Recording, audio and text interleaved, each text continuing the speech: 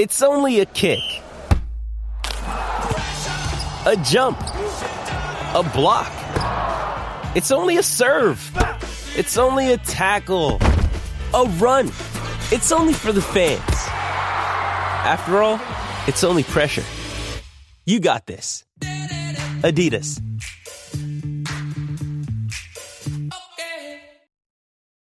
This episode is brought to you by Hyperice, the leader in advanced warm-up and recovery technology. They have tons of innovative products, like Venom-heated wearables to help soothe sore back muscles, Normatec compression boots to speed up recovery and increase circulation, and Hypervolt massage guns to improve mobility. Loved by athletes like Naomi Osaka and Erling Haaland. Try them yourself. Get 10% off your order with the code MOVE at hyperice.com.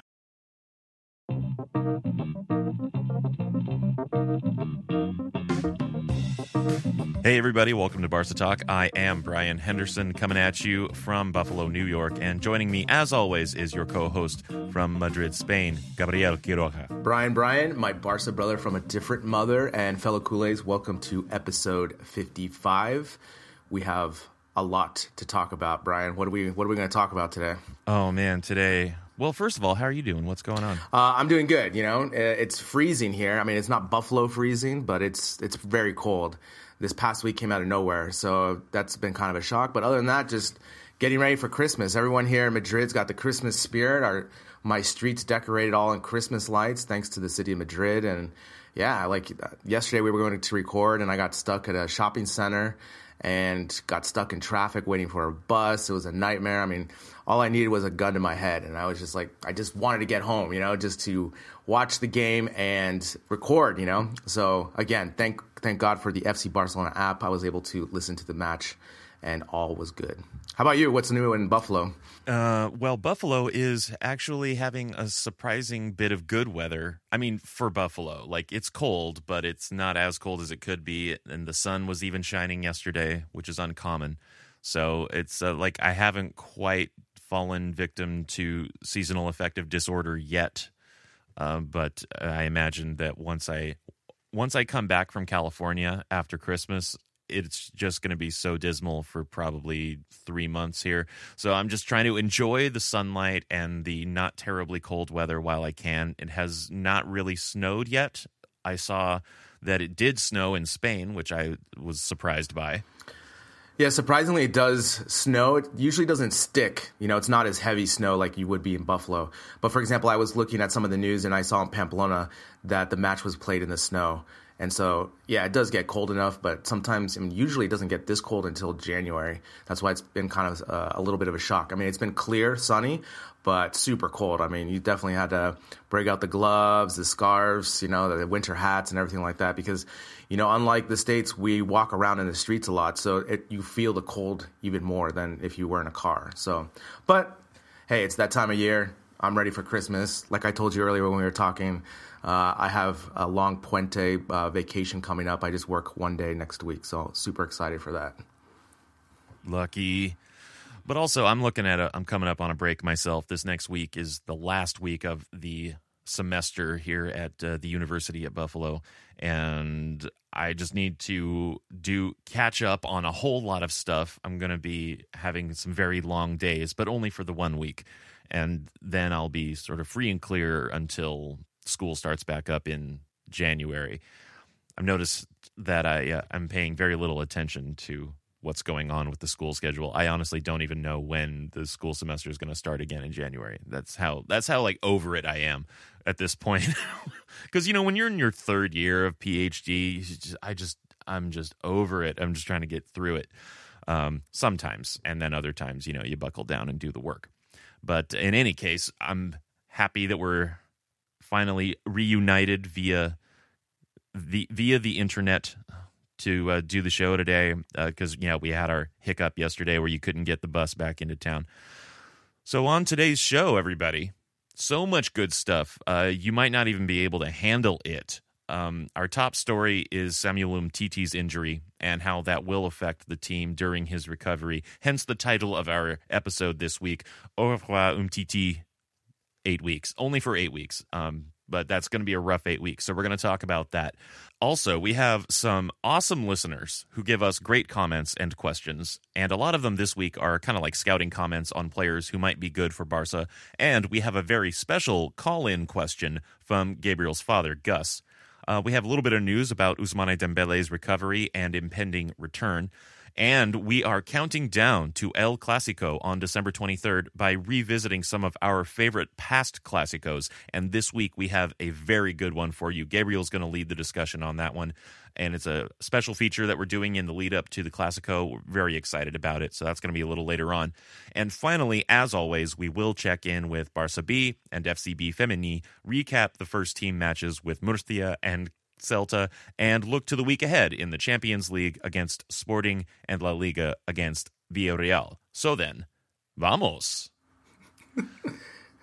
You like that? That was very good. Yeah. Our top story today.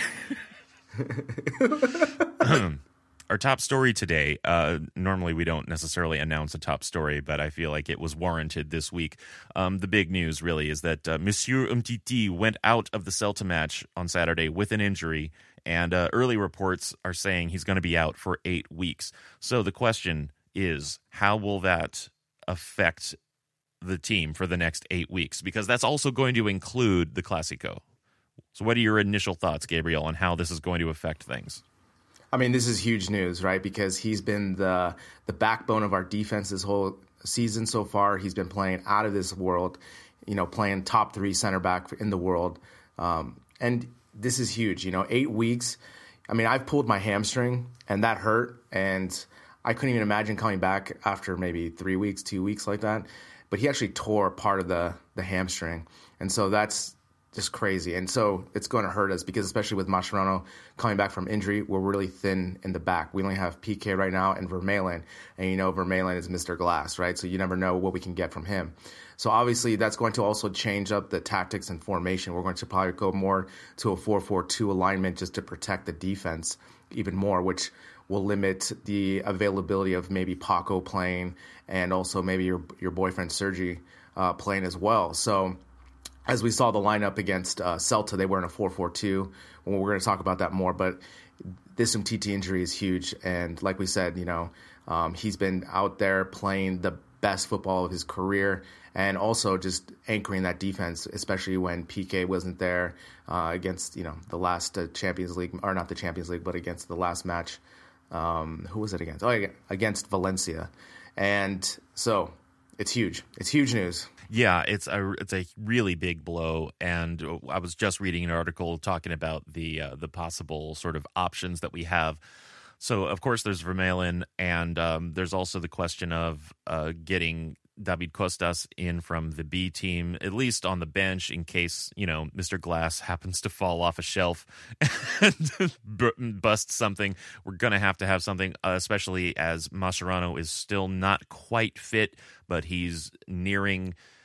he's probably going to be back fairly soon in action. But, on the other hand, none of them can really do what Umtiti does. Yeah, and that's a really good call. They're probably going to bring up Costas from the Barca B team. And also with the December transfer coming, I bet you they try to acquire a center back that's versatile so they can have more flexibility because, as you can see, with these injuries that we've had, with the yellow card, suspension of PK, we're really thin in the back, and especially with this type of injury, that this is a pretty 8 weeks. Luckily with December coming up, we have a little bit of a break, so it's not so many games in consecutive. But, if this injury happened in February or March, this could have been really big because there's so many games in those 8 weeks. But hopefully he'll recover quickly and be back in full sooner than later. Yeah, and as far as January transfer window stuff is concerned, there have been rumors for a while about Yerry Mina and Inigo Martinez, so maybe we'll see a little bit more action in the January transfer window for one or both of those players to try and shore up the central defense. Although I had a kind of crazy apocryphal thought just before we were about to record. I was thinking, I would not be shocked. This would be a horrible idea, but I would totally not be shocked if they just put Sergi Roberto in center back. He's our utility player. He could play anywhere. Just put him wherever. He'll make it work. I think that would not work at all. But at the same time, it would not surprise me. If it were Luis Enrique, I'll bet he would. I don't think Valverde is going to do it. No, I don't think he's going to do that, but I could see some tinkering in the back. And yeah, I mean, we're in desperate need of a center back, and that'll just push. Who's the player from Real Sociedad? Iñaki, what was his name? Inigo Martinez. Inigo Martinez. You killed my father. Yeah. Yeah, I think they'll probably, for me, that would be a great signing. But now that we're in desperate need, that price is going to go up. Again, really great job on the Barca board on foreseeing injuries and stuff like this. Of course, we need a center back. We get injured window. Some team's going to charge the shit out of us, so. Yeah, well, we have the money. Exactly. All right, well, to Monsieur Umtiti, have a good recovery. Get back. Please get back as soon as you can. Yeah, we're going to miss you a lot. Yes, very much so. So our listeners this week gave us some really good stuff to talk about. And again, a couple of them, most of them were kind of scouting related. So I want to start off with this one from Roshan, who got in touch with us on Facebook. He's from Manipal, India. That's where he's at right now, I guess. And his question or comment is that while I was reading through the Ozil rumors, I had a thought about why aren't we trying for Gundogan? I know I'm not saying that right. I don't know how to say it, but Roshan goes on to say, he's the kind of player we need. He has the quality to hold possession, rotate the ball, and show some creativity. Manchester City is not giving him any chances. He hasn't started a single game this season. Cheers. I knew nothing about Gundogan before this comment from Roshan, and so I did a little bit of research. And according to transfermarket.com, Gundogan is worth about 30 million euro. He's 27 years old, primarily a central midfielder. He hasn't played many minutes this season for Man City. He's got a total of about 514. But he does also have 2 assists in the Champions League against Napoli and Feyenoord. So there's not much opportunity to see him in action. Like, he doesn't even have any of those, YouTube highlight reels that make him look amazing that I could find. So I don't know a whole lot about him. And I wanted to ask my friend Connor, who's a Man City guy, about this player, and I couldn't.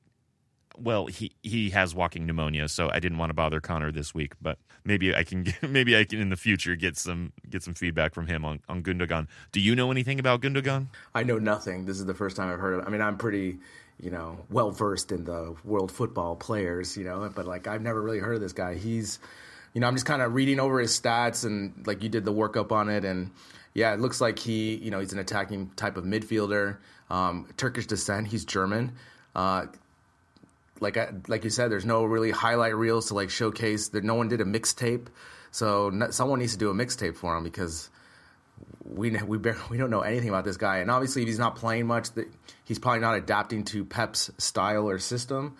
So must have something like that going on. So we will. I think it's a really good player to follow, because if he's a central midfielder, 27, that's right in the prime age.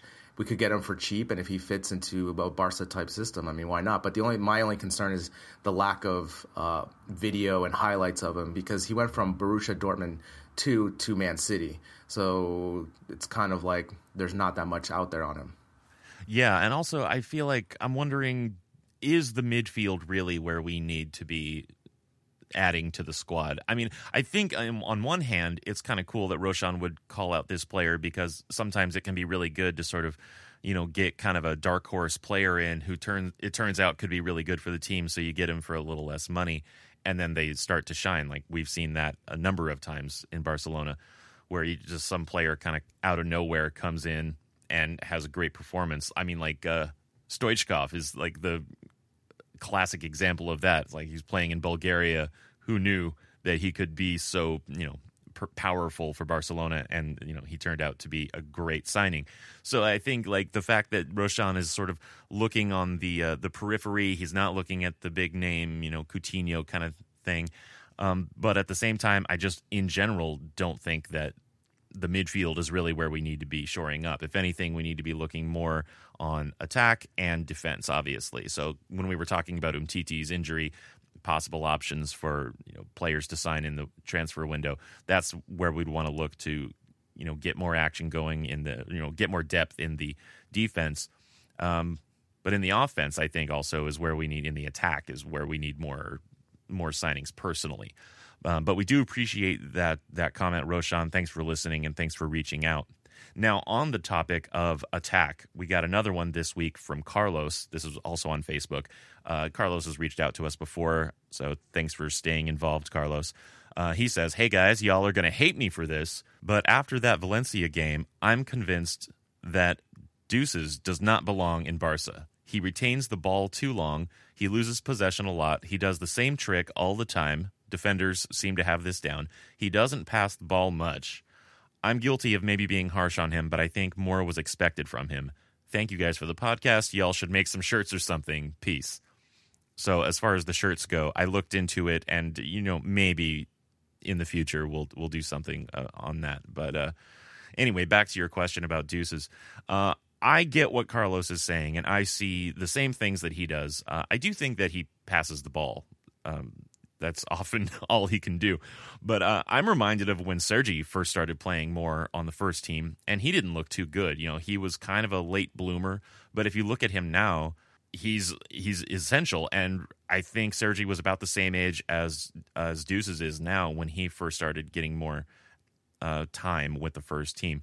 Now, Deuces did well at AC Milan, and he seems to be in Valgreen's starting 11 more for his, I think, defensive work rate than his attacking brilliance. So for me, the question is he just not quite suited to Barca and might be better off in Serie A, or does he just need more time to adapt and improve in the Barcelona mold as an attacking winger?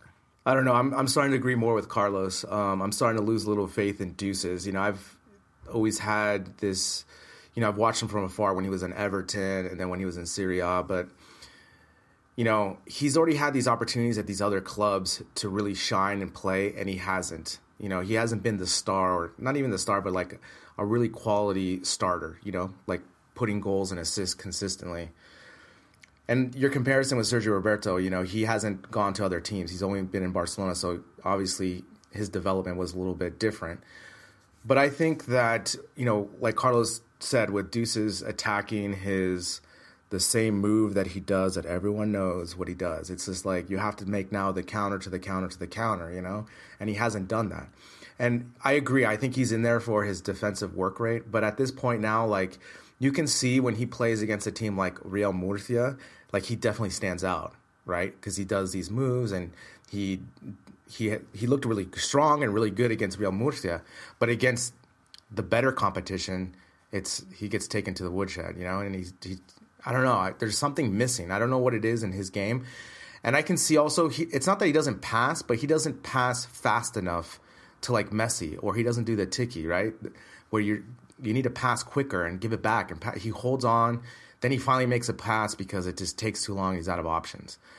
I don't know. We need him because of the Dembele injury. So I think obviously Deuce is going to get some more time. But, I mean, he needs to, I've heard different things that he doesn't work so much in practice. He kind of relies on his talent a lot.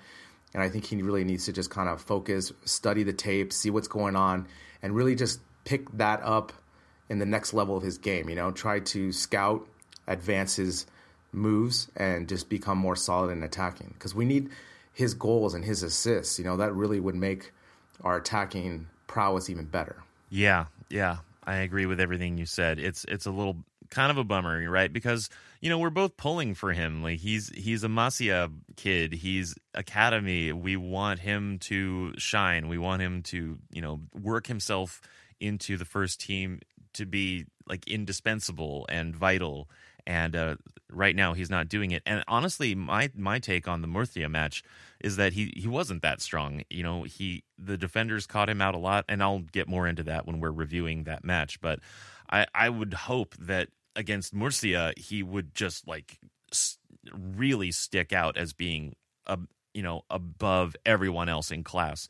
And a lot of the times he was actually just level with them on class. So I mean, overall, that match was kind of a weird match. So, and again, we'll get into more of that later. But yeah, I am starting to agree with Carlos here. But we'll see if Deuces picks up his work in practice and training and really makes some improvements. Then I'm still all for him in spirit, but I just don't know if he's really delivering. Do you think that he thinks he's too good to play against Murcia?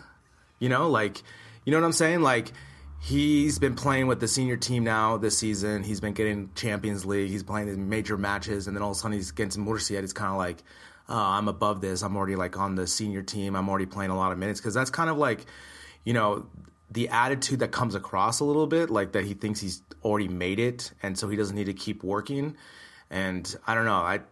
Like you said, we're both pulling him because he's a La Masia grad. He's coming through the ranks. He has the Barca blood. He's been in Barca's system forever. But I mean, you still got to work. Your talent only takes you so much, and you'll get found out. And if Valverde for some reason stops playing him, then it just can go backwards like it did for him in Everton.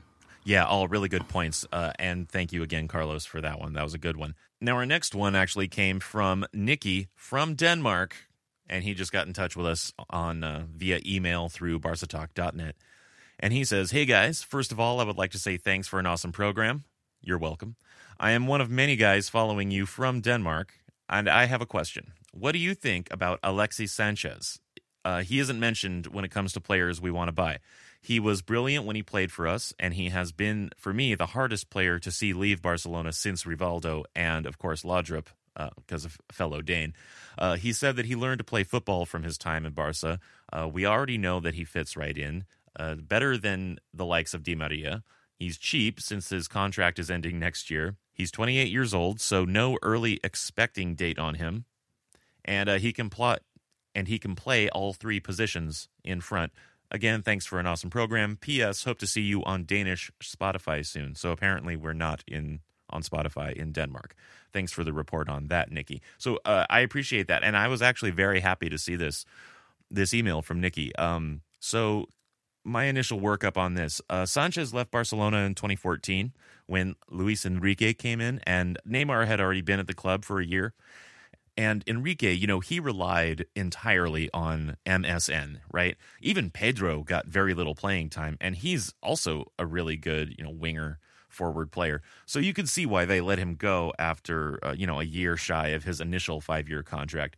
But I think that Alexis would fit right back in. Whenever a player leaves Barca, I assume that he just won't come back. But of course, that's happened before where players have left and then come back. I do think that our attack right now is very reliant on Messi, which is fine because he's Leo fucking Messi. But if we really want to add like a third heat in the attack, I think Alexis would be a great option. Yeah, I think it's a great option. I just don't know how much it's going to cost, right? I mean, that's really what it comes down to. And also if both sides want each other, right? Like, I don't know if Sanchez wants to stay in the Premier League or if he wants to come back to La Liga. These are all types of things. But I think, hey, I'd take him back. I mean, he was great for us. I think now he's more mature. I think at that time in Barca, he wasn't as mature. I think he's understood his role now that he can play with Messi again. I think that would really help his career. And I think he knows what he's been missing being in Arsenal and not being in Barcelona, just like with the language barrier, living in London, being in the Premier League, being under the microscope even more than in Barcelona. Whereas in Barcelona, he would be kind of, like you said, third fiddle. You know what I'm saying? So he wouldn't be under the microscope so much. And I think it would be great. He fits our style. He's strong. He's fast. He's more of a direct player. He's almost like, obviously a better version of Paco Alcácer, that type of style of playing. And obviously we've had great success with Sanchez. He scored in the Clásico. He had a great, run with us. And, I'd take him back open arms, but I just don't know about the financial.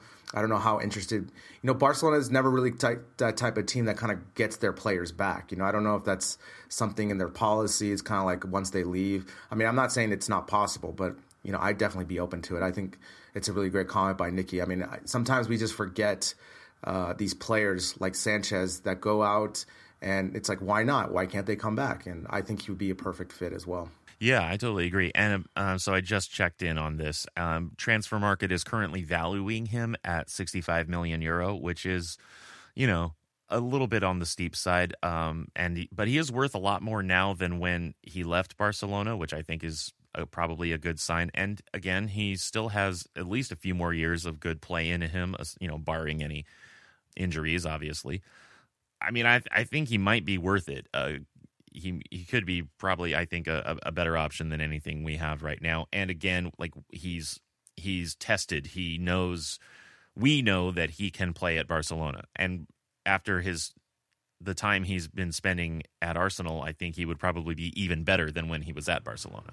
I mean, it would be a great fit because think about the attacking rotation we would have. We'd have Dembele, Luis Suarez, Sanchez, Messi, and Paco Alcácer. That's pretty formidable, to have depth, rotation, different tactics, different styles. I think that would be awesome. So, who knows? Obviously, the 65, that kind of scares me a little bit, but why not, right? I'd take him back. Yeah, me too. Really good call on that, Nikki. Actually, I really appreciate it. Because, again, we have that kind of blindness where once a player has left, we just say, all right, that's done. That's over with. No more Alexis Sanchez. But I think you make a great point. I would love to have him back personally. Now, so that's pretty much it for our scouting emails. In more, I guess, slightly more fun emails. We got one from Victor. Now, okay, a little context. Victor was our listener who initially was very anti on the Val Green nickname. We convinced him to warm up to the idea, and now he got in touch with us this week on Facebook and said, in the spirit of nicknames, I'm jumping on board the train. Val Green said about this player, he played a very serious game. He had a difficult role to play, and he did it well. He was very attentive. And Victor goes on to say, now, I'm not saying I have a preference for him, only that we need him and need him to do well. So with that, I am pushing the reset button on all the negative talk about a man called Vermaelen. He will now be called Tommy V. And I'm all for Tommy V as a nickname. I'm not necessarily all for Tommy V as a center back for Barcelona, but he's also not my favorite. But Victor makes a good point that with the squad as it is, and of course we talked about this with Umtiti's injury, and Victor said this actually before Saturday when Umtiti went out. We do need him, given the squad as it is, right? And he actually did. He did fairly well. I think he handled himself well in the Valencia and Murcia matches. But the main topic here is Tommy V. Yay or nay? I think it makes him sound like a 50s pop idol, and I like that. I like it. I mean, I just like that Victor came on board the train with us, because this is how we do in Barca Talk, So we're all about nicknames and just, making it a fun, light talk about our team. So I'm going to give Victor the carte blanche right now with the Tommy V nickname. So Tommy V is officially Vermaelen's nickname. Yeah. We need him now, right? So we always we made fun of him earlier about calling him Mr. Glass and everything. No one's ever doubted that he could not play at a high level, right? It's just his longevity, his ability to stay on the field has always been in question. And so obviously we need him. Hopefully he's gaining a little bit more confidence, playing more regularly now, and knowing that we need him, that he may be able to withstand these next weeks, hopefully injury-free, and just keep playing the way he's been playing. Because obviously, it's kind of like the same thing with Paulinho. It's like we're not expecting anything from him, so anything above that is like, wow, we're like shocked, And so I think Vermaelen is definitely the same kind of case. It's like we're expecting like zero, like for him to either get injured on the first play or give up like all these goals, and he hasn't done that, right? So then it's like, okay, he's pretty serviceable. So, no one's ever really questioned that he could not play at this type of level. It's just always been his injuries and staying on the field healthy. So Tommy V, it is. Yeah, so we'll have to update the Facebook wiki glossary of our nicknames to include Tommy V for Thomas Vermaelen. So thanks for that one, Victor. That I really enjoyed that one. Now, we have a very special question from a very special listener. This is from Gabriel's father, Gus, from San Jose. Let me just give you my react on this.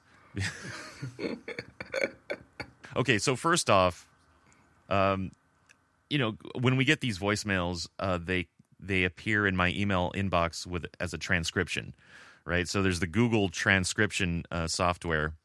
So this is what I see in my email, first of all. Brian, this is Beth, your Barca father from a different mother. How to kill questions for you guys. what's the actual condition of the cleaner if he's coming back before the end of the season? I lost track of here some time ago, and I don't know. What's the status with him, okay? Keep up the good job. Bye-bye. So, of course, I know it's from Gus. I know that Google transcription is not great, and I know that Gus has an accent because he's from Cochabamba. So, like, okay. What was really weird about it is that I have a cousin named Beth. And so I was a little thrown off. I'm like, why would Beth be calling that phone number? It doesn't make any sense. Anyway, so I go back and I listen to it. Okay, so but just here it is. Brian, this is Gus, your Barca father from a different mother. I have a short question for you guys. What's the actual condition of Rafinha? Is he coming back before the end of this season? I lost track of him some time ago, and I don't know what's the status with him. Okay, keep up the good job. Bye-bye.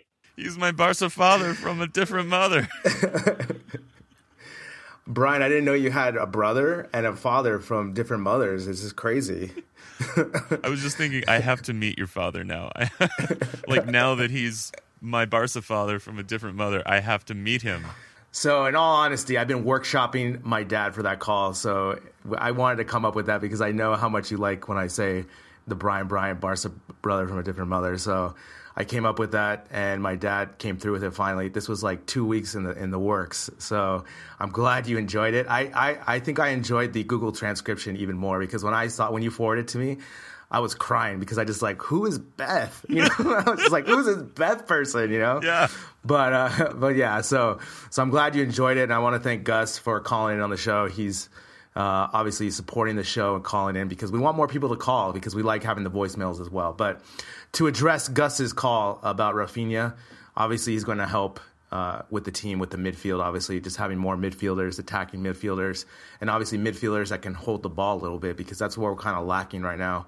Especially like in the Celta match, we have midfielders who are talented, but they kind of lack that FC Barcelona tiki-taka, hold the ball, give it back, keep possession type of style. And that's kind of what got us into trouble yesterday's game. But by all accounts on his Twitter, these Brazilians, they love social media. They love it so much. They're just on Twitter, Instagram. They always are playing music. They're showing their rehab. I mean, it's actually really cool because we get to see it, but they're really active on it. And it looks like he's coming closer and better. And, you know, obviously it doesn't hurt having him on the team. It's just another great option to have off the bench, especially against these Copa del Rey matches, and for him to come in off the bench to give a little bit of a offensive spark. Yeah, so like ever since his second surgery, the club has not. They've been really coy about when he might be back in action. However, the whispers are that he could be back in the second half of the season. And as you said, you know, if you follow Rafinha's Twitter, you'll be very up to date on all of the training he's been doing. And as far as like his personal training, you know, he's on the ball, he's working hard, he looks good. So, you know, I mean, you're the kinesiologist here. Like, maybe you could give us some insight based on those videos as to how he looks and whether he's getting close to match fit or not. But, you know, it seems like he's probably just about there. I mean, once he starts playing in the sandbox, you know, they have that sandbox over there at the facility. I think when he starts doing that full time, I think that's when you can start looking, and he's on the horizon of coming back soon because, you know, playing in the sand like that, not only is it really great for, you know, the player to get more comfortable with the different uneven surface, but also you can see that he's starting to get more confidence on that knee, and going forward, hopefully he'll be fully recovered. And then once he's back with the full team, then you'll see that he'll be able to be available to play with the senior team. All right. Yes, we are looking forward to that. And Gus, thank you so much. That was beautiful, and it made my heart feel warm to know that I have a Barca father from a different mother. Thank you so much, Gus, for that call. We really appreciate it. Now, actually, in other recovery news, there is some action on the Dembélé recovering front.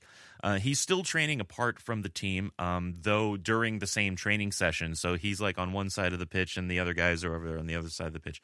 So everything is looking good with Ousmane, and I would guess he'll start getting back into the squad in the new year, as Rafinha hopefully also will. And we know that Dembélé is in Valgreen's plans, but it's not clear, for instance, how Rafinha might figure into that since he hasn't actually played in front of Valgreen.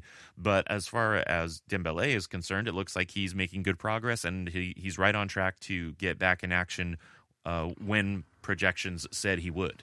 Exactly, and that's great news because that's just going to give a huge boost to the attacking. It's almost like we're getting this new player because he barely played, 1 or 2 matches for us, if that.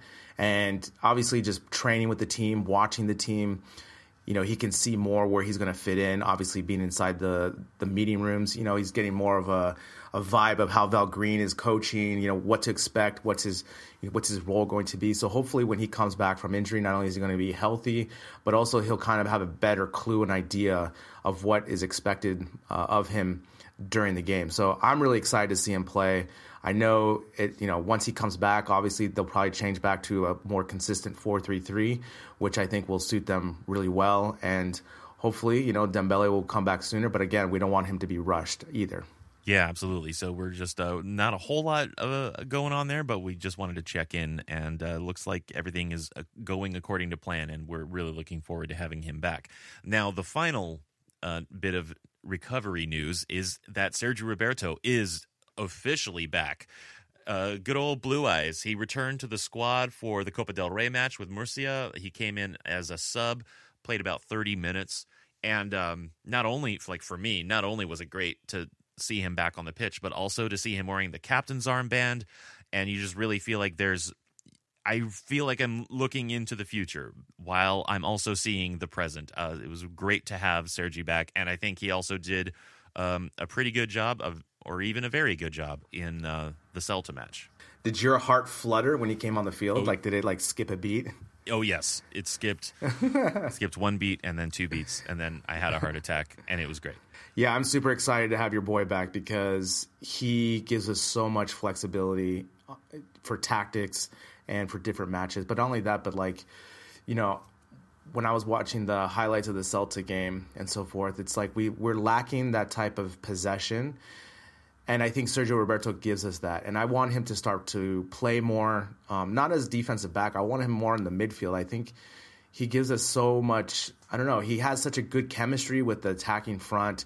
He's played in big matches for us, especially the PSG game and obviously in the Clásico last year. I mean, how can you forget that run he does from coast to coast, peanut butter and toast, he's just all the way down.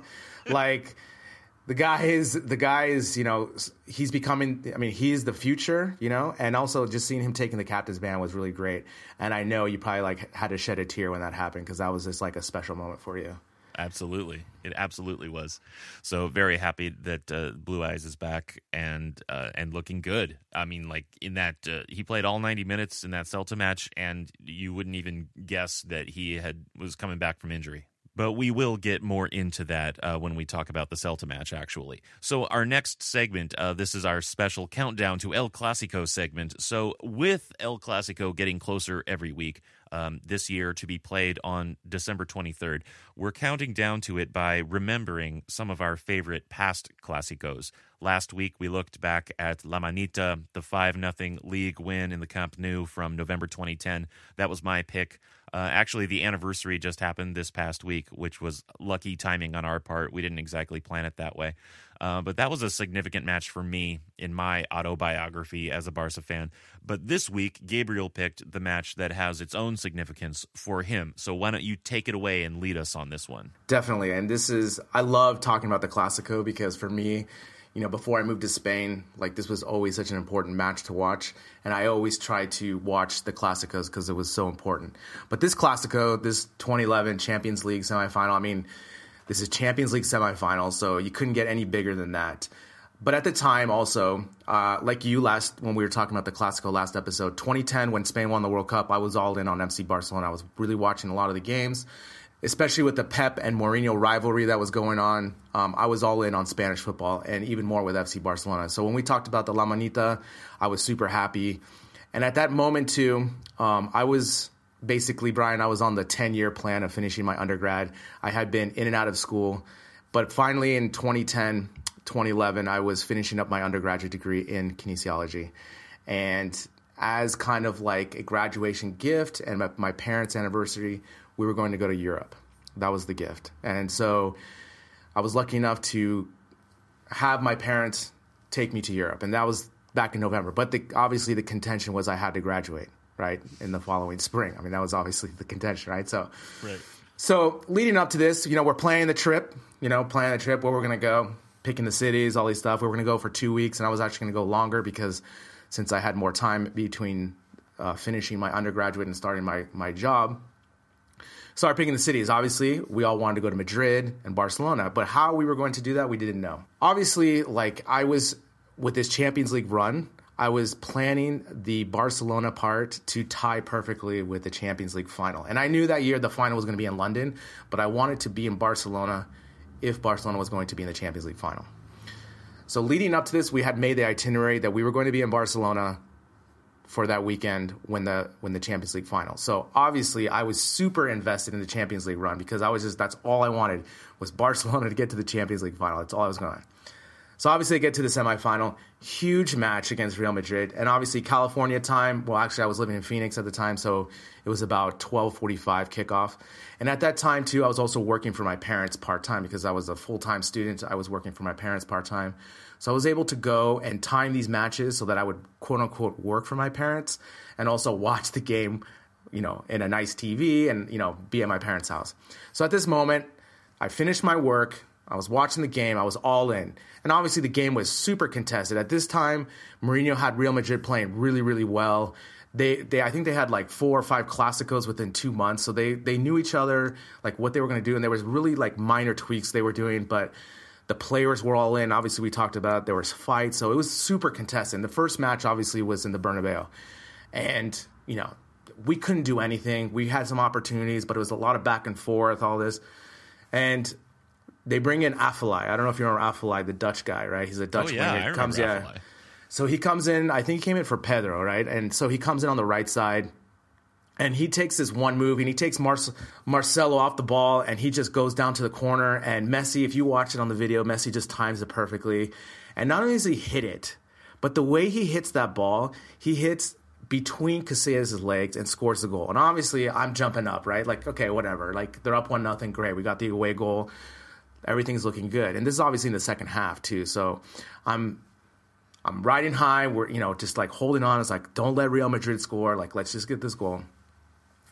And I don't know how it is for you, Brian, but sometimes when I watch sports, it can be any sport, and you're about to see, I don't know, a major moment or something that you've never seen before. There's kind of this weird feeling, you get the hairs on the back of your hair, that arm that stick up kind of feeling. This is what I got with this second Messi goal. I'll never forget it. I'll never forget this goal. And I think for me personally, it's his best goal ever because he took on the Real Madrid team by himself. Champions League semifinal. The whole world watching. All Barcelona had to do was hold the ball, but Messi's nah, I'm going to win the game right now. And I'll never forget, I was sitting in this chair, and Busquets just takes the ball and tees it up for him, and Messi just takes it. And all of a sudden, he just dribbles past Diarra, and he just goes down. And I'll never forget, it was slow motion. I was am I watching what I'm watching, I stand up, and I'm just oh my God. And he, of course, scores the goal. And it's just, it's not the most powerful shot you've ever seen, but it's the most well-placed, angled, slow-rolling shot you've ever seen. And he makes Casillas look so futile, so feeble. It's just, and I was just... So, of course, I start yelling like a madman because at this moment, I know that Barcelona is going to be in the final when I'm in Barcelona, right? So nothing can be tied. And my mom comes in. She's like, are you okay? Because she thought I was having a heart attack or something because I was yelling so much, And I was just jumping around the room because not only was it a culmination of me finishing my undergraduate, but it was also Messi doing this amazing goal in the Bernabeu. taking on 8 players. Like and these are not just like players against Getafe or players against Real Zaragoza, which is the other goals that he has that are amazing. This is against Real Madrid, Champions League semifinal. And for me, one of my favorite all-time Clásicos, and obviously later that year we were in Barcelona in a cafeteria watching the game with other culés. They won. It was amazing. You know, they were in Wembley. They beat Manchester United. We were in the streets partying. I mean, you couldn't have... and obviously that trip changed my life because that allowed me to experience Barcelona, Madrid, and I eventually moved here to Spain. So for me, that Clásico is the most significant. And for all those reasons, obviously the Messi 2 goals. And I still watch those goals all the time, especially the one where he takes on the players. And the best one, if you watch, is the Ronaldo reaction video of that. It's just priceless. Amazing. It's priceless because for me, it's like there's no argument with Ronaldo and Messi. Have you ever seen Ronaldo do a goal like that? No. So again, it's just like another thing where Messi can't even compare to Ronaldo. And Messi, for me, that goal was just, it was like he was playing against 12-year-olds. And I'll never forget just yelling at my mom coming in. She's like, what is going on? And I'm like, Barcelona's in the final. Because you knew 2-0, the first draw, like we were gonna be able to advance. Like we were playing that well. So that was my Clásico. Do you remember this match at all? Oh, I remember it very, very well. And I actually did watch it again this past week since I knew we were going to be talking about it. I just want to know, actually, first off, so your father he kind of helped you get into Barcelona, but where does your mother factor into all this? Like how invested is she in all of this? Like she knows football, right? Like if we're watching a match, she knows what's going on and stuff, but she's not invested at all. Like she'll see the goal and just be like, whatever. But she knows that my father and I both love Barcelona. So she knows Messi and she knows these players, but she's not invested at all. So when she saw me jumping around, she had no clue what I was doing. She just saw I was watching football and that's it. But she didn't know it was Champions League semifinals. So for me, this game was that was also it was in that same year as the match that we talked about last week. But of course, this was at the tail end of the year, and I distinctly remember that this was in that time where they played 4 matches in the space of about 3 weeks. Right? They had one in the league, they had the Champions League semifinal 2 legs, and they had the Copa del Rey final, which Real Madrid won. I'm not totally sure about this, but I think that's the last time Real Madrid won the Copa del Rey. And I just remember how exhausting those 3 weeks were, because you're just up for all of these Clásicos, and it's so many Clásicos to happen in such a short period of time. And actually, it's really interesting how you and I have sort of parallel lives, because I had just finished my undergraduate degree the previous, in mid-year. So, by the time this match had happened, I had gotten my bachelor's. So I was just suffering through living life in San Francisco on a part-time brewery job. But I was all up for these matches. At least I didn't have any schoolwork to do, because there was a lot of matches to watch in 3 weeks. It was incredible. And so this past week, I was watching the game again, and that second goal, you're absolutely right. I mean, for one thing, it's it was an odd free kick, because it came off of a free kick that they got.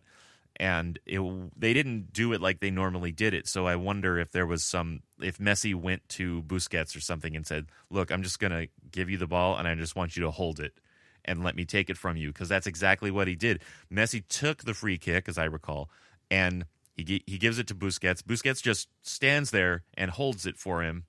And he just runs, and he saw the lanes. He saw the holes, and he slaloms through all of these Real Madrid defenders and just puts it away. It happened, on one hand, it happened so fast you can't even believe it. That's why you can watch it over and over and over again.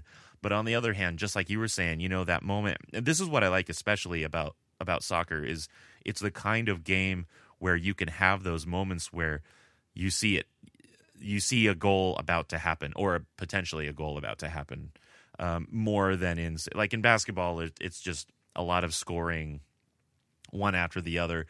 And I don't watch a whole lot of basketball, so there aren't quite as many plays like that where there's this tension of will it happen, what will happen, and then you see everything locking into place. But with soccer, you absolutely see that more often than not. You see everything kind of coming together, and you see the play develop, and you have that moment or two where the excitement before the goal happens can mount. And this is exactly one of those things where it only takes a few seconds, but in those few seconds, all kinds of excitement just like wells up in you as you see the play developing, and you see everything coming into place and locking in together to create a thing of beauty. Yeah, I totally agree. I would say the only other sport too is like baseball for me. Like with every pitch, especially in the playoffs, like when the Giants won the World Series the first time, like I can distinctly remember specific moments where the tension was so high, the pitch was going to come, they hit a home run, and like the excitement before matches the excitement of the actual play, And so football does that a lot. But like we said, this goal for me is like, for me, it's the best Messi goal I've ever seen, because it not only does it show the individual talent that he has, but also from a striker, like the angle he kicks the ball past Casillas, it's just a slow roller, but he dragged Casillas out so far that he hit the angle perfectly, and everyone is pushing and pulling and tackling, and no one can get him. And it's like, it's just, that's, for me, is his best goal ever. Yeah, and that's a lot of goals to choose from. Correct, especially against Real Madrid too. For me, that's not only like I said, the individual run, but also the stakes, the Champions League semifinal to go to the final. And like you said, I'll never forget those Clásicos were super high tension. Yeah, like you said, you were so exhausted because every time the game there was so much riding on each game, and yeah, but Barcelona were able to get those two. They got the victory the first leg, and the second leg they tied, so they advanced to the final against Manchester United. Yeah, and that match, the first half was especially tense. And what's interesting about it is that, again, they were playing all of these matches against each other in a very short space of time, and Madrid had, beaten them, but also in this game, they were playing in Madrid, and still they were, as far as tactics and like technical facility are concerned, they were still outclassed, not unlike the way they were earlier on in that season, in that November 2010 match, the La Manita. They were still outclassed on the ball. So, of course, Real Madrid was playing very physically, a lot of fouls, and actually, who was it? Pepe wound up getting ejected from that game. And so you see all this tension, and you see how there's a difference in, well, not just approach and strategy, but also just like in class. Like Real Madrid is playing much more physically, and that's their solution, right, to deal with how great Barcelona are on the ball and keeping it away from them. And so when Afellay came on, and that was actually a pretty good year for Afellay, right? But he wasn't exactly a star for Barcelona in the annals of Barcelona history, but he had a good year and he had a really good game. And in that moment, Marcelo slipped up a little bit, and Afellay took advantage of it, and he put that ball in, and suddenly all that tension that's been mounting through the entire first half and part of the second half is released. And with such a great goal, and then the second one, it was just like bonus upon bonus upon bonus. Exactly. And if you listen to the commentary when they talk about the two goals, it's so spot on. Like, Messi is just pure class. Like, you think about all the important goals he scored for Barcelona in these important moments, and of course this is another moment. He just took those two opportunities and scored two goals. And of course those are goals that are always going to be in the history of Barcelona, especially against Real Madrid, and it was a Champions League. So like I said, for me, like we talked about, I was screaming, yelling, jumping, I don't think I've ever been as excited, and yeah, so I'll never forget that. And I just remember my mom just yelling at me, just telling me, the neighbors are going to call the cops because you're yelling so loud. That's what she said. And I was like, the only thing my mom just needed to say was oh, Messi just needs to hustle more or something like this. And I've just been so yeah, but she was like, yeah, the neighbors are going to call the cops because you're yelling so much. I was like, yeah, but Messi just scored the greatest goal I've ever seen in my life, So So, yeah. Yeah, I'd put that on. I'd say it's probably the best goal I've ever seen him score. And again, that's a lot of goals to choose from. I think the other big highlight reel one is that fading header from another Champions League match before this one. That's the one that often gets in the highlight reels, and this one doesn't often.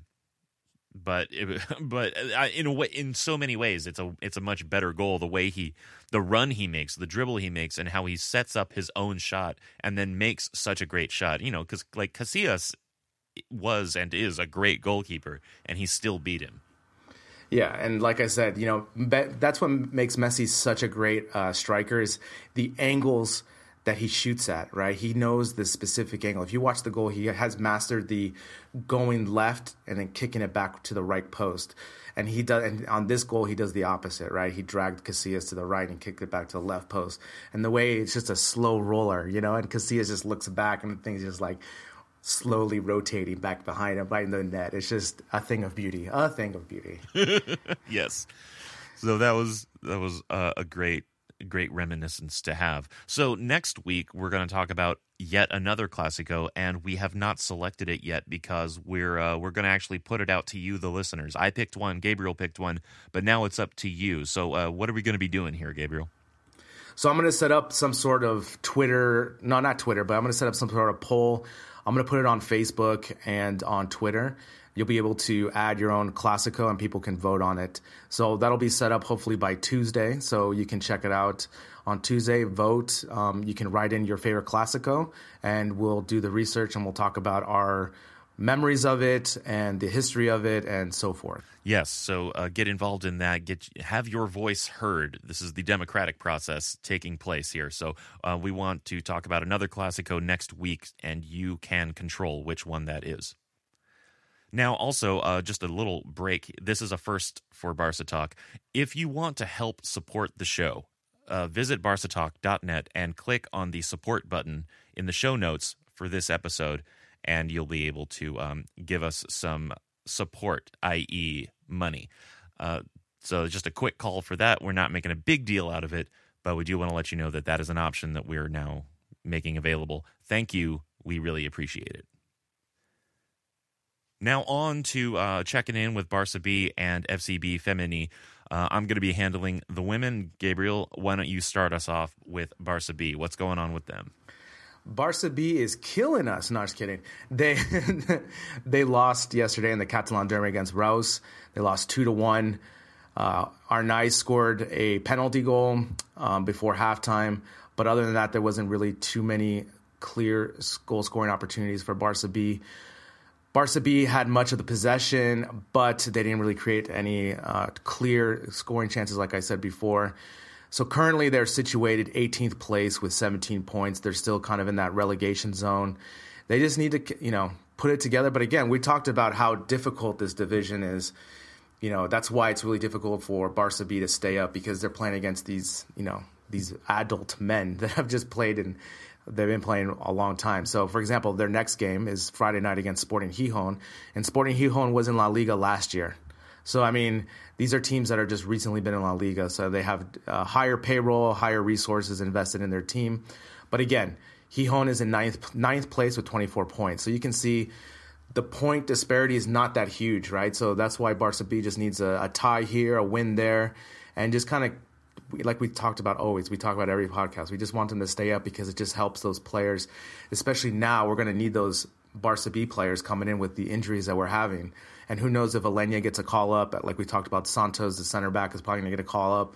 It'll help them with their confidence that the talent gap isn't as big going from second division to the first division, so they'll have better success. So Barca B, like we said, they're in 18th place, and their next game is Friday against Sporting Gijón. Yeah, and it's a really tough poll for them because as we've noted and as you just said, you've got essentially very young and rather inexperienced players on essentially what is a training squad for Barcelona, competing with much older and more experienced guys who have actually been in the first division. On a side note, I saw this video that FC Barcelona posted about their kids team. I think it was like their under 13 team could be. and they destroyed this poor team. I don't know where they were from. They destroyed them like 8-1 or something like this.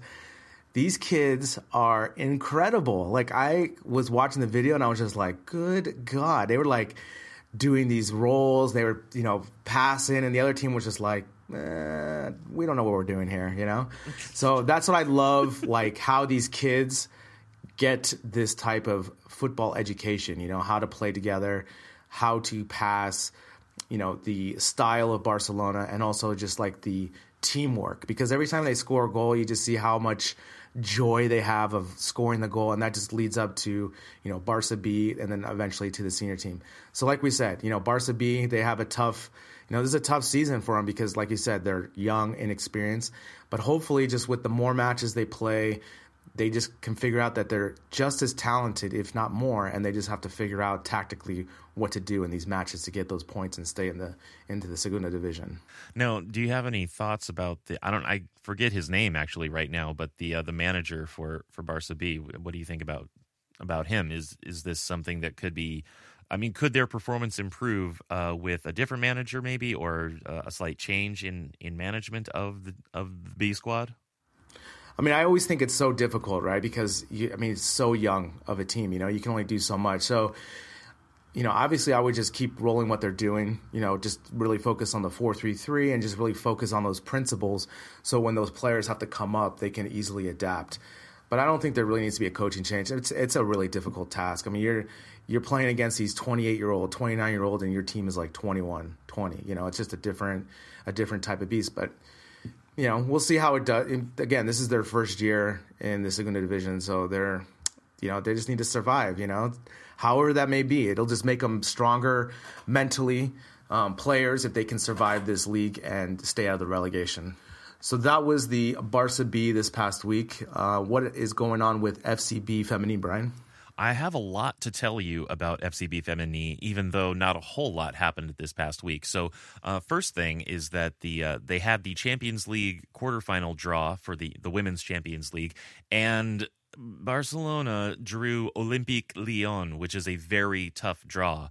Olympique have won the competition a record 4 times, including the last 2 years. So Olympique Lyon, the women's side, have won 2 Women's Champions Leagues in a row.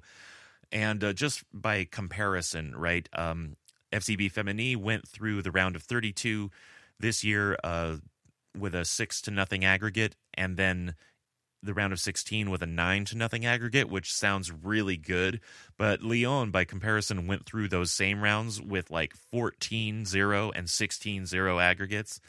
The captain of FCB Femení, Laura Rafols, when she was talking to the press about this draw, she admitted that Olympique are really the best and a very complete team. But they're going to try and get a decent result out of the first leg, which will be in Lyon. And they're going to try and bring that back to the Mini Estadi for the second leg. And both of these are going to be played in March, sort of later March. And this is, on the other hand, the 3rd year in a row that the Barca women have made it to the quarters, and they went on to the semis last year. So, of course, the hope is to get past Olympique and make it to the semis again. But again, it's going to be a really tough 2-leg tie. Now, if you're going to be in Barcelona around March 28th or 29th, that's when they're playing the second leg in the Mini Estadi, and tickets are free. So if you're going to be there in March 28th, 29th, check it out and cheer on the team because they are going to need it. It's going to be a tough match because Olympique Lyon is one of those teams, one of the first teams in Europe that really put a lot of resources into the women's side. So they have a lot of history with being a really strong team. And so I was just kind of looking at their roster of who's. Obviously, the French team has always been on the up and up, and they have a strong French contingent, and they also have some international players sprinkled in there. But like you said, they're going to need the support. Hopefully they can get some good results out of these 2 matches because this is going to be a serious test for the women, for sure. Now, also this past week in the Liga Femenina Iberdrola, the women did win. They won 6-1 over Betis. So we had 2 goals each from Toni Duggan and Barbara, 1 each from Natasha Andanova and Marta Torrejon. Now, also in the league, Athletic Club took 3 points from their match against Rayo, which keeps them pretty well on the heels of both Barcelona and Atletico, with 24 points to Barcelona's 28. And Atletico hasn't played yet for this weekend when we're recording, so they might get another 3 points out of their match with Sevilla, but we're just going to update on that next week. So generally, with a 3-point lead and being only 10, and after this weekend, 11 games into a 30-game season, Atletico don't have this title in the bag by any stretch, even though they are up 3 points on Barcelona. But so Barcelona definitely have some work to do. At the same time, Atletico are no longer in the Women's Champions League, having been knocked out by Wolfsburg. So in March, our women are going to have some more playing to do not long after their league match with Atletico. And I feel like the match with Atletico in the league is going to be fairly decisive at that point. But again, we don't know how the league is going to shape up. We've seen some crazy results in the men's Premier Division this last weekend. So you never know what could happen. But I mean, if we assume that these kinds of standings are going to stay roughly the same, we're really going to have to bring it to Atletico in March. So it's going to be a tough league, but they're still looking good. They're still playing well. They're not out of it by any stretch, and we're hoping that they get another good result next week against Sevilla. Now, before we launch into the match reviews, let's do a quick La Liga recap. Big news, sort of an upset. Athletic Bilbao drew Real Madrid at the San Mamés, and during this match also the dubious honor was bestowed upon Sergio Ramos that he has now been the most ejected player in La Liga history. He took 2 yellow cards, and so he was ejected on the second one, again, making him the most ejected player in La Liga history. So congratulations to Sergio Ramos. We're happy with how that came out. Also, Atletico pulled out a late win over Real Sociedad, and in the Valencia-Getafe match, Getafe scored an upset, beating Valencia 1-0. So at the end of Week 14, the table is as such. Barcelona is still at the top with 36 points, Valencia behind by 5 points now at 31, Atletico Madrid at 30, and Real Madrid 8 points behind Barcelona with 28 points. I don't think we could be much happier with that. So the first match that we're going to review for this episode is, of course, the Wednesday Copa del Rey match with Murcia. It was the second leg of the round of 16 in the Camp Nou, and the result was very good. It was 5-0. So that was an 8-0 aggregate overall. So Barcelona is easily going ahead into the next round of Copa del Rey. And this was kind of a funny game to watch. There were a number of young players in this match. Alenia and Oriol Busquets, 18-year-old, same position as Sergio, but no relation. They both started. And in general, it was one of those matches where you were mostly just watching individual players, kind of like scouting, Yeah, definitely. Like you mentioned, Alenia and Busquets getting the start. So you were watching the games just for those individual players to see how they look in the Barca uniform. So again, it was a little bit strange watching it, but again, they were able to pull off the victory, and the young players looking good. Yeah, now like Alenia, for example, he had actually kind of a slow first half. It was a little timid, I thought. But he did get more intense in the second half, and then he also set things in motion on both Piqué's and Vidal's goals. Yeah, I'm really excited to see Alenia's growth. He's becoming a really solid player, and again, he's just trying to find his way into the match, not really kind of taking the reins of the match so quickly. And I kind of like that. It's a really mature skill to have, to kind of find your way into the game, especially as a central midfielder, find your way, and then obviously setting up Piqué and Vidal for those goals. Yeah, it was really solid once he got more involved. But yeah, that's a good point, that he's able to be a little bit patient and kind of try and read things and see how he can get into the game. Now, the other B team starter, this was his debut for the first team, Oriol Busquets. Only 18, he looked pretty comfortable, although Barca had so much possession and they were mostly keeping to the wings. He wasn't especially pivotal in this match, but it was his first team debut. I think he handled himself very well. So congratulations to Oriol on that. Yeah, excited to see. It's always exciting to see these new prospects come, and you just want them to succeed, and that's exactly what Busquets did. He didn't do anything to kind of tell you, like, oh my gosh, this guy's not ready. 18, I mean, could you imagine 18 playing on, even though it's just a match against Murcia, but again, he's with the senior team, and he looked good so far. Doesn't it feel weird to say Busquets and not be talking about Sergio? Exactly. This is like, I don't know, Busquets' long-lost cousin or something. Yeah. Now, my notes on sort of the lineup and the way things were set up in the first half, it was honestly a little bit off, because Vidal was at right wing, and I know he can get forward, but he's just not a winger himself. And Semedo was obviously, I think, the better choice for right back, but he and Semedo weren't really linking up in any real way, except for the one case where Semedo put in a short cross and Vidal scored with his head. But in general, Vidal is, I think, better as an attacking fullback who's going to make the overlapping run and put in a cross. He's not the guy who's going to get the ball and beat his man in traditional winger style. So yeah, I totally agree. He, his first position is right back, but we've talked about a couple times, his defensive prowess isn't the best. So I think putting him at right wing, you just kind of live with his attacking, and he doesn't give up so much on defense. Quick question for you. Who would you prefer at right wing, Vidal or Deuces now? I would go with Deuces. Even now, I would still go with Deuces at right wing. See, I would kind of go with Vidal because I think Vidal is a little bit more, dynamic in that he can do the crosses, and I think he understands his role better than Deuces right now. That's just my opinion. Obviously, your opinion with Deuces. I mean, these are the type of, like we said, Vidal is a perfect Copa del Rey player. Yeah, he's perfect for these early round Copa del Rey games. You just put him in there, give the other guys some rest. but as far as Deuces, he was playing on left wing, which was also not great. No matter what position you put Deuces in, he clearly wants to favor his right foot, and he goes really far out of his way to do that. And so it makes a lot of his plays predictable. Also, he took a lot of very heavy touches in this match. There was one case specifically where Alenia gave him a great pass that should have been an assist. He should have converted it into a goal. But on that play and many others, Deuce's touch was about as delicate as a canned ham. That's beautiful poetry. Canned ham Deuces. What else can we say? His heavy touch, that's just something he's got to work on. Again, we talked about it earlier. It might be just an attitude thing where he just thinks he's too good to be playing against Murcia in a Copa del Rey match on a Wednesday night. He'd rather be at home. I don't know. Like I said, this should be his lab. He should be using these matches to try new moves, get more confidence, getting more goals, getting more chemistry, link up with Alenia.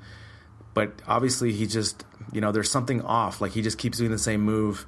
He still favors his right foot, and he's still predictable. Yeah, now, on the other hand, the bright spot for me was seeing Sergio Roberto back. Once he came on and some other subs took place, he took the center midfield position. He ran the attack. Also, Semedo came off, and Vidal shifted to right back. And Deuces came over to right wing when Arnaiz came on, so Arnaiz took over left wing.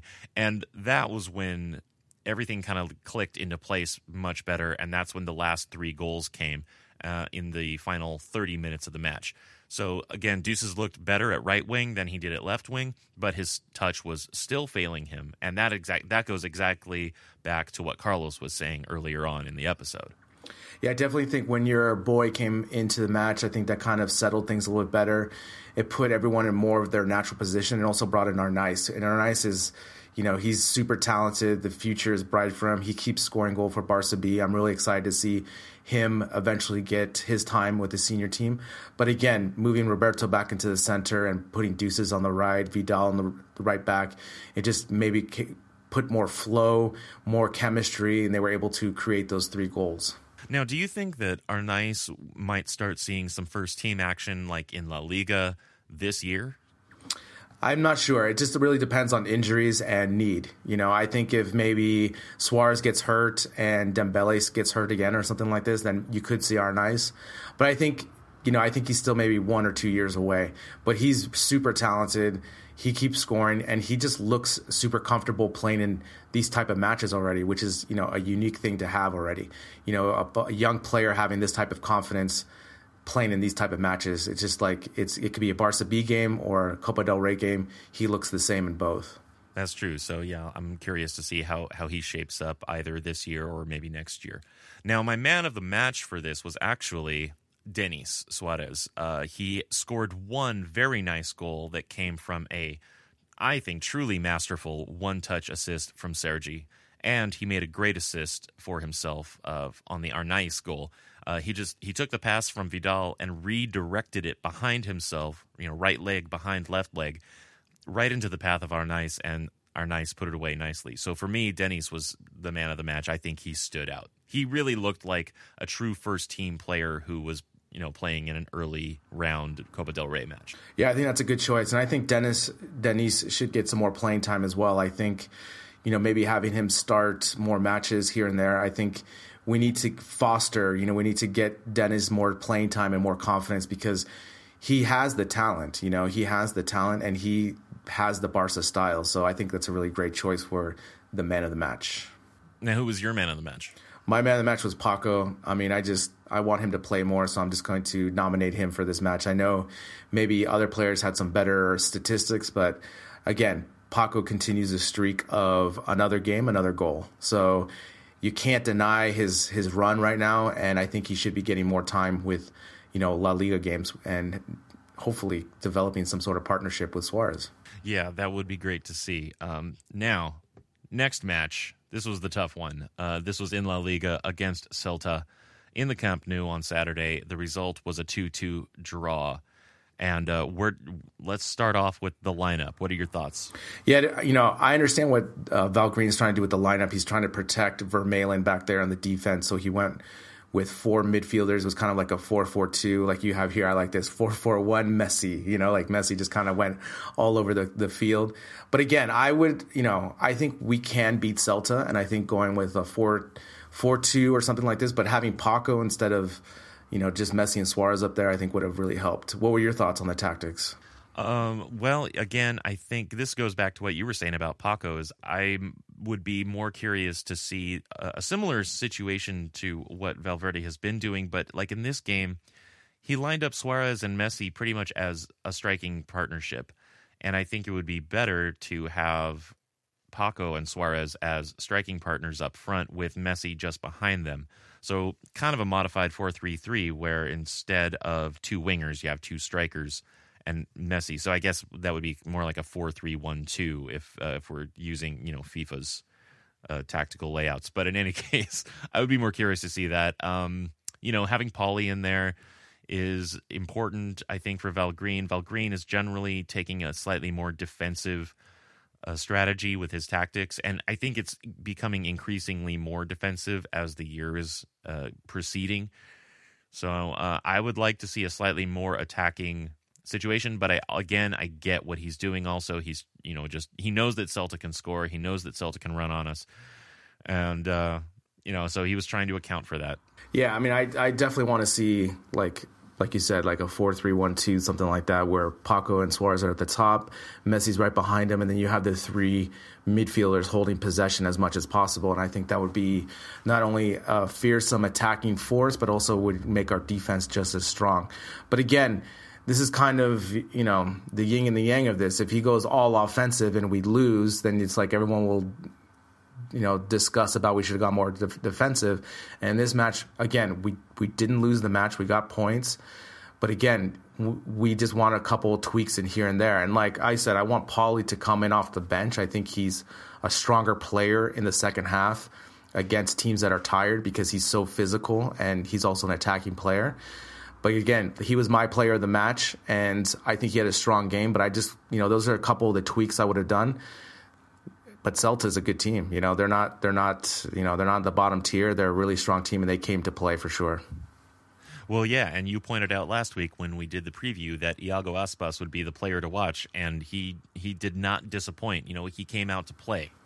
Yeah, he looked really good, and again, he's kind of one of those players. He kind of reminds me of Nolito when Nolito was on Celta, where when they come to play against Barcelona, they really raise their game and they really want to, raise their profile against Barcelona, kind of, make them keep tabs on them, kind of a thing. But again, Aspas had a great game. He had an assist on the second goal. That was just a brilliant goal. Unfortunately, Umtiti got hurt on that play. But again, Aspas has been a solid player for Celta for his whole career at Celta. So nothing new there. Yeah, well, like that first Celta goal, and that was the first goal of the match. I think the main thing on the Barcelona end of things is that Piqué he got his offside trap wrong. He was late on trying to move the line up, and so he got caught out. Now, I think it's worth noting that Ter Stegen made a truly magical save on the first time, but Aspas got it on the rebound. Yeah, Ter Stegen made a great save on the first one, but Aspas was right there. Again, a great type of poacher's goal. He was right there just to put it right in. Again, PK just kind of made a mistake there. There's nothing, it's one of those things like that's where these teams are professionals, right? Like they had one chance and they had one goal. Usually maybe a team doesn't score on that opportunity, so that's just, part of the game. But unfortunately, PK made that mistake and Celta were able to take advantage of it. Yeah. Now on the other Celta goal, it was actually, it was really good wide play on Celta's part. They're a good team, and they are being managed by Carlos Unsue, the former Barcelona assistant manager. So he's not intimidated by the field. He's not intimidated by the stadium. He is comfortable being there. So I think he also probably gave his team some good confidence going in. But in any case, this was the play where Umtiti had to pull up with his injury, which gave Aspas the space to get that cross in and make that run down the side. So there are a couple of things on that goal.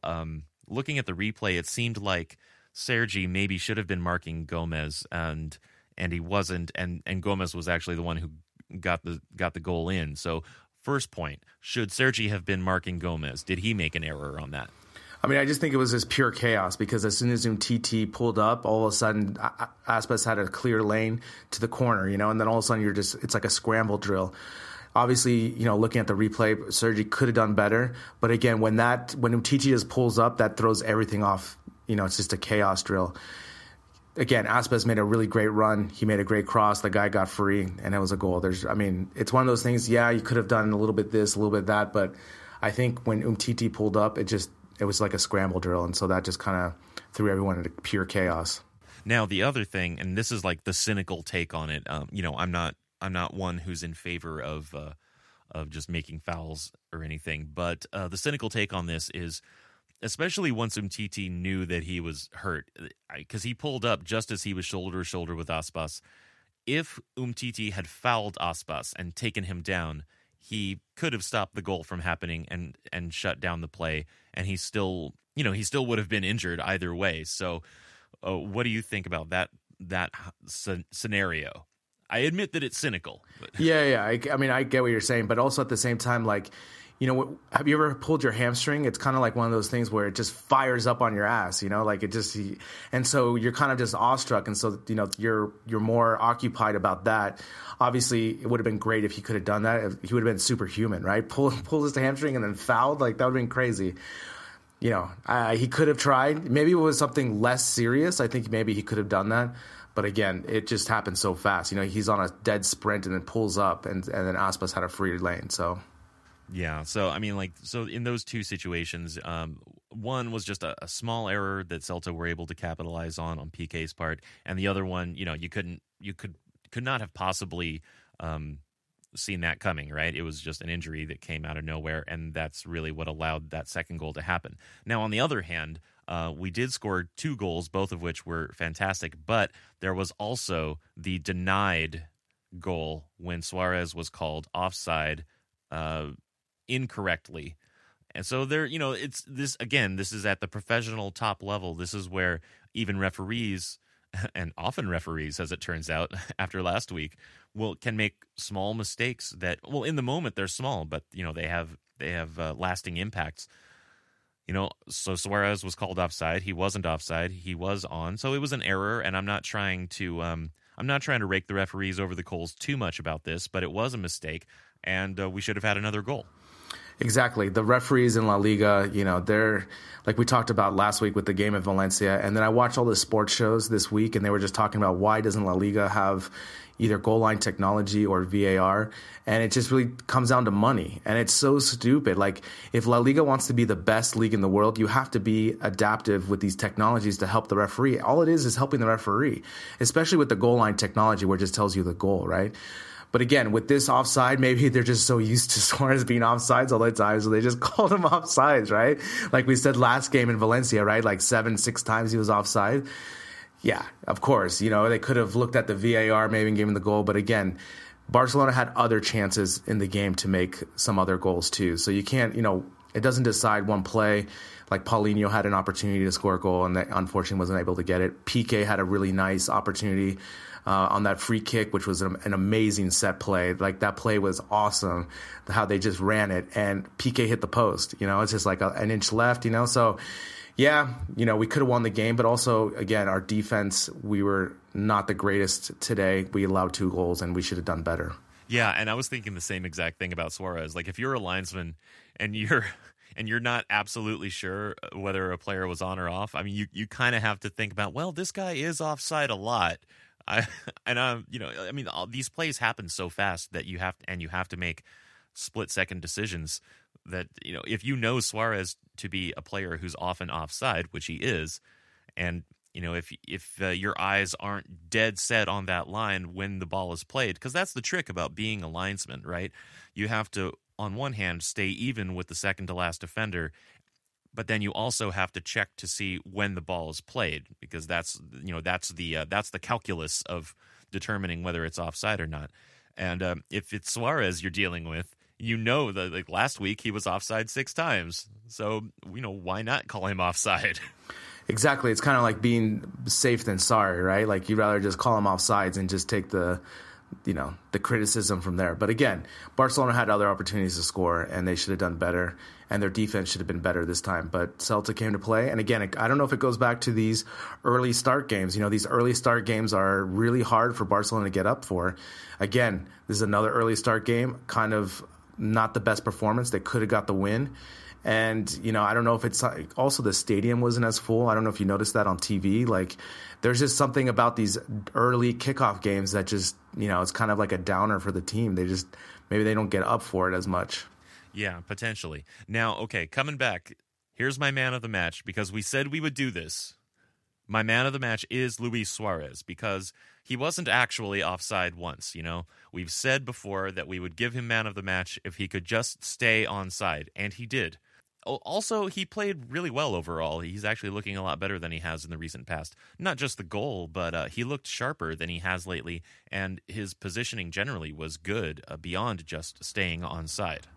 Yeah, I think it was definitely one of his best games in recent months. And again, I think he just looked sharper. I think that's a great word you use. He just looked sharper. Like he looked more into it. He looked like he actually, maybe he got yelled at for all the offsides, because I think he made a conscious effort this time to not be offside. And you can clearly see that, when he scores a goal and he's sharp, we're super dangerous, because again, Messi scored another goal. I mean, what can you say about Messi? I mean, he's just, how he scored that goal, like just through the guy's leg, like, oh my God, like I still can't. Again, it's Messi. And if we have Suarez helping a little bit with the goals, and then obviously when Dembele comes, again, that just gives us more goals, and the other teams have to chase us. Yeah, and actually, if you want to talk about the Barcelona goals, the first goal from Messi 2 minutes after Celta opened up the scoring, I mean, it was a beautiful team play goal. You had Messi giving it to Iniesta kind of deep, and then starting his run, and Celta just were not keeping track of him.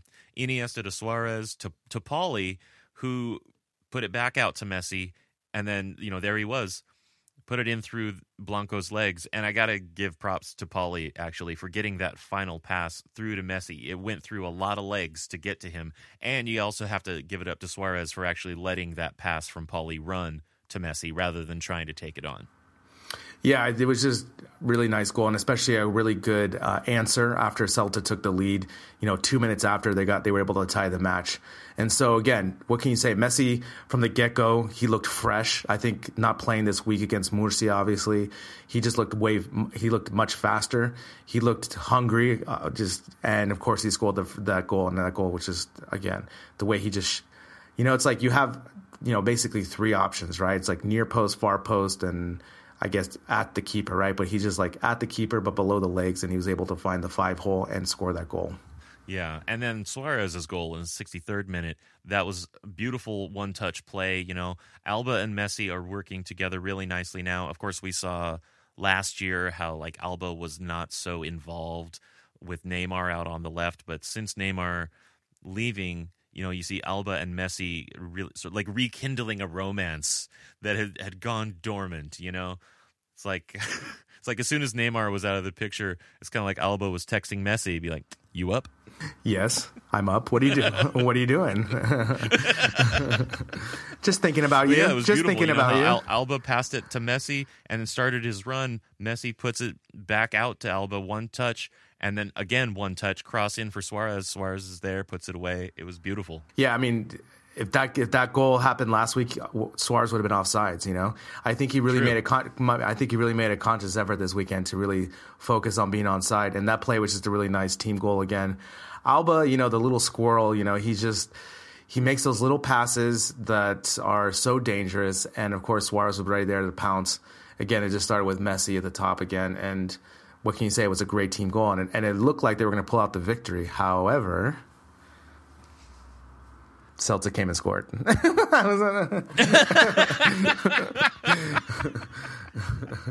like the pause. I just want that as it is. Right. So, well, so I already talked about how I'm naming Suarez man of the match for staying onside. Who was your man of the match? Yeah, my man of the match first was the FC Barcelona app. I was able to listen to the match on the radio there, so that was able to allow me to follow the match as best as possible. I was waiting to get home. But Paulinho, so that's a first in Barca talk, me picking Paulinho as the man of the match. You know, he had good opportunities. Again, I prefer his role to be like the closer, like in baseball, to come in at the 75-minute mark and really put pressure on the other team's defense. I think that role fits him really well. But again, he had a really strong game. He had some goal-scoring opportunities. He had, you know, I looked up the stats. He had a good passing success rate of 85%. Again, I just think, you know, Valgren uses him because of his physicality, and more he's becoming an important player. However, I would just like to see, instead of Paulinho playing maybe Sergio Roberto, I think Sergio Roberto would add a little bit more possession and also more better chemistry with Messi and the link up with Busquets. But Paulinho had a really good match. Yeah, now actually I haven't been keeping a tally, but I think this is maybe the third time that the FC Barcelona app has been your man of the match. I think that's your most awarded man of the match is the FC Barcelona app. It is an amazing app, you know. It's like it's got everything you need. It gives you the lineup faster than anyone. It's got the radio option, which is great. So if you can't watch the match, you can listen to either English or Spanish, which I think is great. And again, it's just a great app. I mean, they've definitely done major improvements in the last 2 years. So congratulations, FC Barcelona app. You are my man of the match other than Messi. Now, looking ahead to the week, first match we've got coming up is at the Camp Nou against Sporting Lisbon. So this is the final match in Group D of the Champions League. This is going to be happening on Tuesday. So Sporting Lisbon, they were a tough opponent in Lisbon. Now for this match, a win would be nice, but not necessary. In any scenario, we're going on to the next round. And in order for Juventus to take the top of the group, we'd have to, one, lose against Sporting, not draw, but lose against Sporting in the Camp Nou, which is unlikely. And two, Juventus would have to score 7 goals against Olympiacos, which, I mean, is not impossible, but that's also a little unlikely. Yeah, I'm curious to see what lineup Valgren uses, because if he goes kind of like a B squad, then you can kind of see, you know, they're trying to preserve for the match coming up, La Liga match.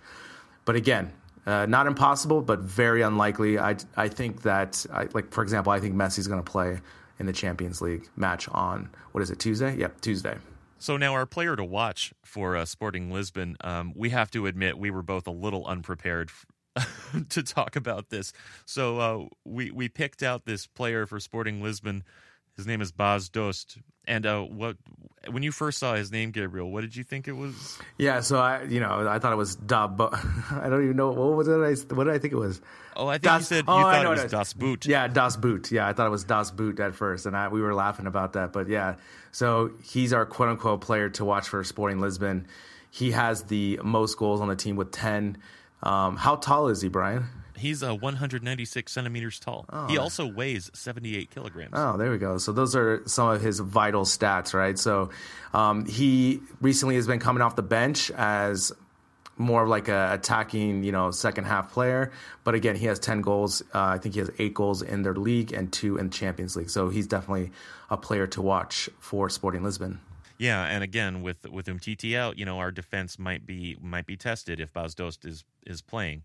Also, he wears shirt number 28, which is the same number of years he has been alive on Earth. Wow, coincidence? Who knows? Yeah, so you can tell that we really went out of our way to do a scouting report on Sporting for this match. But I mean, it's not a no consequence match, but it's the stakes aren't as high as they would have been earlier on. We're looking very comfortable at the top of the group, and again, some fairly unlikely things would have to happen for us to not move ahead in the Champions League at the top of the group, which is, of course, how you want to end up your group stage, is at the top of the group. The more difficult match, the one that we want to be more worried about, is in La Liga next Sunday against Villarreal. And they're going to be playing this on the road, so that's definitely worth pointing out. Now, Villarreal, they're actually having a fairly decent season. They're sitting in 6th place, just a few points behind Sevilla. They did fall to Leganés on Saturday, and their captain, Bruno Soriano, he's injured at the moment and probably won't play in that match. So that could be a problem for them. Of course, our main concern is probably the fact that they're going to be playing on the road. Yeah, but at least there's a night game. This is a partidazo, that's what it's called here in Spain, where it's the 8:45 match. So it's the main draw. So that's in our favor. So we won't have another day game and hopefully another better performance by the team. The other thing we talked about is the Estadio Ceramica is a small stadium. Again, these type of stadiums give Barcelona a little bit of a problem because they can't spread out as wide. Villarreal has tighter opportunities to defend the tiki-taka passing. So again, we'll see how Barcelona come out in their formation, especially with Umtiti's injury. We're probably going to be in a 4-4-2 again, most likely.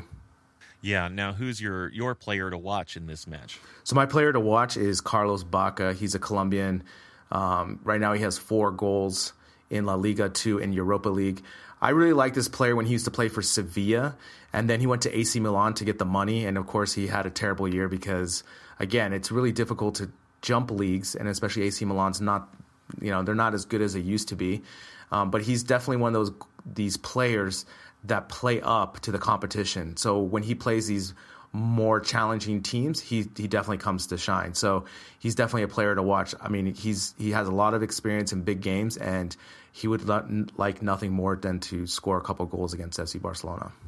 Who's your man to watch? Well, my man to watch is also a striker, Cedric Bakambu. He's their top scorer at the moment. He has 14 goals in all competitions so far this season. From what I can tell, he's not an especially creative attacker or center forward, but if Villarreal get forward and if they get some guys in the box, he can definitely put it away. If you can just get him the ball, he'll find himself in a good position. But I think every highlight I saw of him scoring had maybe 4 or 5 guys in the box, and he was just one of them. So he's not going to be the one you want to count on if he's the only guy up there. But if you can get men forward and put some pressure on, get some guys in the box, he can put it away. Yeah, I mean, it's going to be a tough match, especially, the crowd in Villarreal are going to be up for it. Villarreal is right in the thick of it. They're not too far behind, the main spots for next year's European qualification. So, again, these games are important. Again, that stadium is really small, like we highlighted before, so we'll see how Barca come out in their formation and tactics.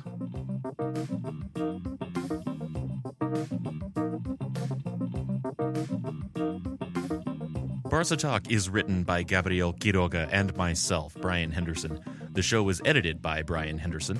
The music is also by Brian Henderson. Gabriel Quiroga is our promotion and social media manager, which means, that's right, folks, this is a 2-man show. Be a part of it. Give us your comments, questions, topics you'd like us to discuss. Visit us at barcatalk.net to find your preferred method of contact. And if you want to support the show, click on the support button in the show notes for this episode. Remember to subscribe, rate, review, and spread the word about Barca Talk. Until next week, I'm Brian Henderson. I'm Gabriel Quiroga. And this is Barca Talk. Thanks for listening. Visca Barca. Visca Barca.